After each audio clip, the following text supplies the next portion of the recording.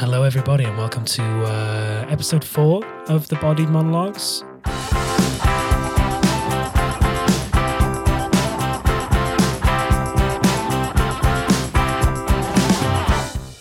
Today we're going a little bit more lo-fi. I usually have one of those like real podcast microphones, being a studio owner, you know. Shure SM7B, but I can't find the fluffy bit to put on the top of it to stop all the P's popping.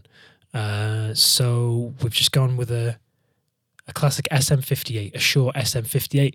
Good enough to do the job.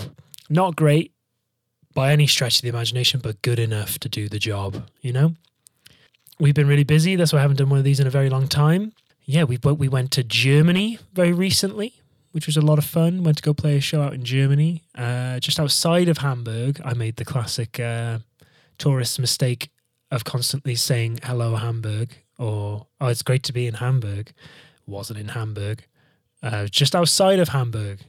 And the German people, very polite, didn't correct me. Just smile and wave, you know? They were great, though. Great crowd. They wouldn't stop clapping. I had to tell them to stop clapping. It was that good. It was great. They just kept going. Jawohl, you know, just kept fucking clapping. And there was this moment that probably created a monster after the show, which was when we got all of our stuff off stage and stuff. When we finished the show, we all walked off. Do you know what I mean? Have that rock band moment where we all kind of hug afterwards and hey, that was really good. It was really fun. And then I came back out to pack my stuff down, and they started cheering and clapping again, like, hey, he's here. Do you know what I mean? And there was a second where I was just stood in front of the stage, just waving at people, you know? Very presidential. It was like I was fucking Jimmy Carter, you know? Everybody just fucking clapping for me, you know? Which I think probably fed a very, very dark place in my brain that is now probably going to fuck up my relationships with other people and make me seem like a massive cunt for the rest of my life. Who knows? I certainly feel like whenever I step foot in Germany again, I am certainly a big fucking deal. So I'm formally announcing my campaign for president of Germany. Is Angela Merkel is she a president? Yeah. Do they have a prime minister? Who knows? I shouldn't really run. I don't really know much about the political situation in Germany. Mind you, the context of our political situation might seem that you don't really need to know anything about politics to get into politics. Yeah, I always had a pretty good band name for maybe a punk band called Angular Merkel. You know, like angular, like a sharp object or something. You know what I mean? I thought that was pretty good. Yeah, Germany, lots of well-behaved dogs in Germany. Go figure, right? Home of the well-behaved dog, maybe the German Shepherd. But lots of just this situation is just going to sound so German, but I was stood outside a Lidl waiting to get a little pastry, and there were just loads of dogs outside this Lidl just waiting for their owners patiently. If I leave my dog for more than 3 seconds, she's fucking whining and crying like a little bitch. Well, she is a bitch.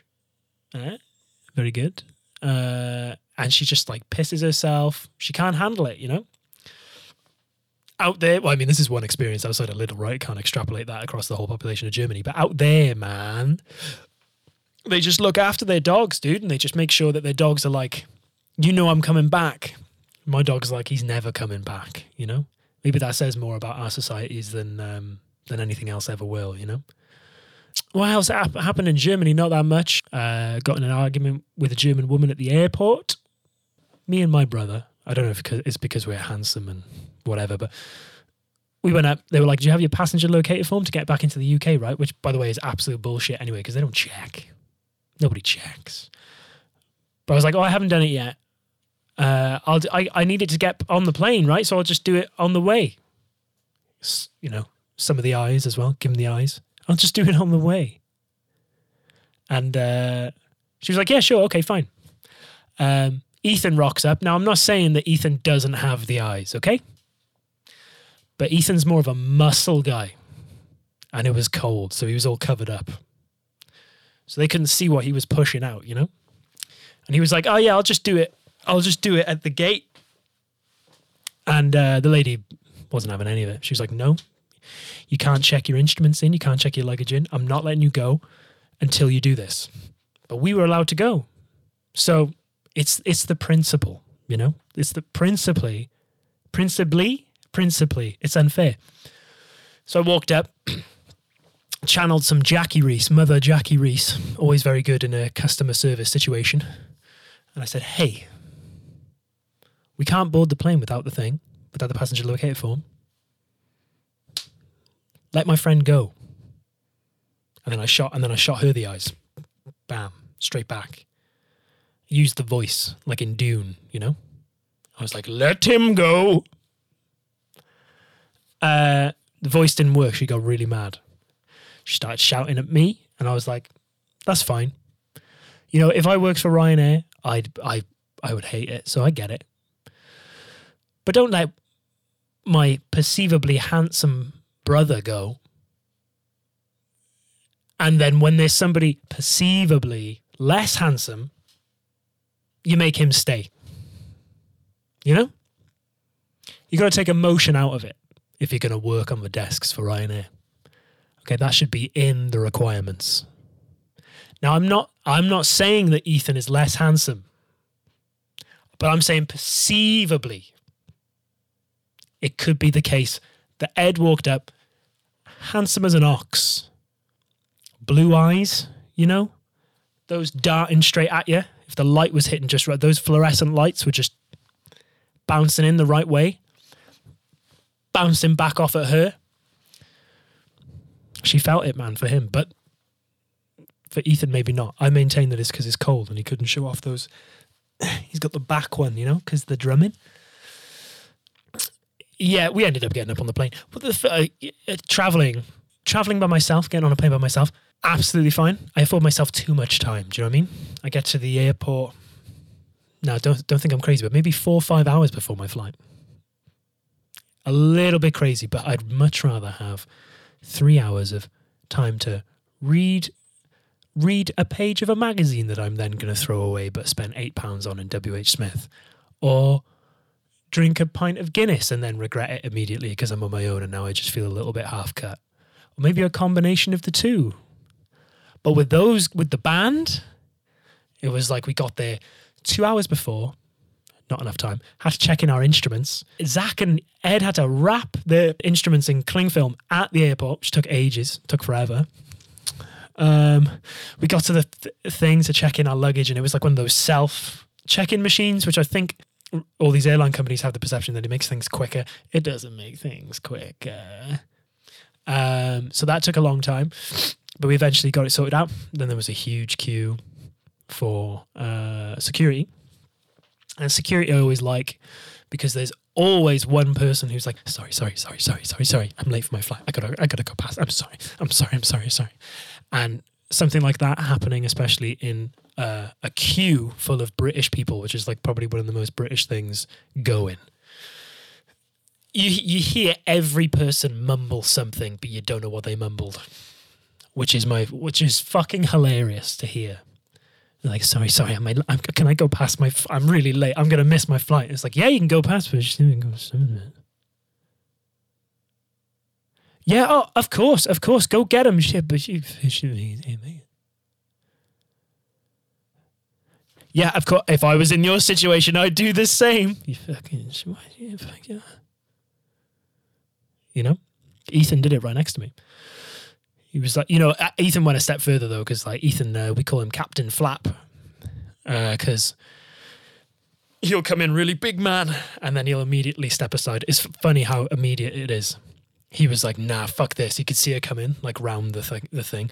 She was like dip, duck. What's the 5 Ds, man? Dodged. She was dodge, duck, dip, diving, and dodging around the fucking the queue thing. Ethan was like, nah. So he immediately like got his big wide fucking body in the way. Wide because he's jacked, okay? And like was like not allowing it. And the first thing he said to her when she came out, I'm so sorry. He was like, should have left earlier. Which nobody ever wants to hear that. Like that's some true like dad shit. Do you know what I mean? Should have left earlier. How disrespectful. And then immediately moved out the way. So weird. It was literally like, he could see her coming. No, I'm not having this. She starts coming up. Should have left earlier. Then moved out the way. It's like, it's just bad, you know? Either just be like, yeah, it's fine. Or if you're really going to go in for it, should have left earlier. You're not going past me. That I would respect. But should have left earlier, then moving out the way? Bad. What I was thinking about was really funny is that she told the security guard that she was late for her flight. And could she skip the queue? And the security guard was like, yeah, I mean, you can fucking try your luck skipping the queue there. She was like, can I just go straight through? He's like, nope, you got to go through the queue. But there was like about maybe like 9 or 10 rows that were empty of that, like of the dodge, duck, dip, dive and dodge thing, like the zigzag thing. So she was like screaming, like almost crying, like running around the fucking, I don't know what those fucking things are made of, but running around the queue divider, do you know what I mean? Just like, it was very funny. Laughing at other people's pain. So that was fucking great. And then on the other side, Germany to UK, I had a righteous moment. You know, like you don't get these moments very often where somebody is very clearly wronging you and then you stand up for yourself and then you feel good about it afterwards. Because usually with me, if I stand up for myself, I either do it in the wrong moments where I didn't need to stand up for myself. It was completely unreasonable for me to do that. I just got really pissed off and angry and like my 45-year-old brain was kicking in. Or I feel bad for the people afterwards. But this time, 9. There was an Italian man, I later found out, an Italian man who was kind of ahead of us in the queue. So when you're standing in the queue division thing, we were kind of like standing side by side, but we were separated by that weird, it's not a velvet rope, but the velvet rope style thing. And but his daughter and his wife were behind me. We were late for our flight. Almost fucking missed it. They were very clearly late for theirs as well. They put their bag under the velvet rope. Not a velvet rope, but for the purposes of description, because I don't know what that fucking thing is called. A tape? A pulley? I don't know. They slid it underneath the velvet rope, trying to be incognito.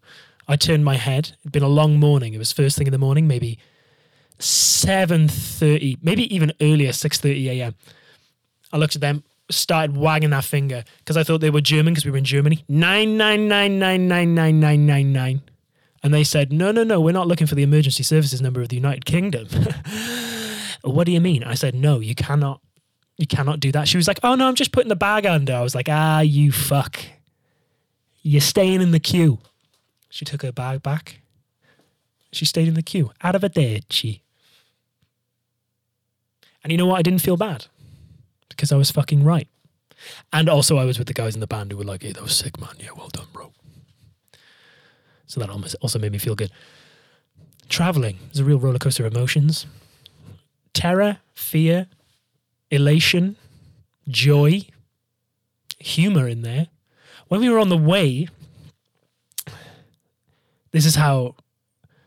I think this is what I was beginning to talk about when I was saying I usually get there like 5 hours earlier, but we got there 2 hours earlier. We were massive line for security. Ethan's bag got checked, which was just fucked because it was a super long queue. So because Ethan's bag got checked, I was like, I'll stay with Ethan. You guys go to the pub in the airport or whatever, because we were determined to get a pint of Guinness before we got on the plane, right? And you just get us all pints in, and then we can down them before we go on the plane.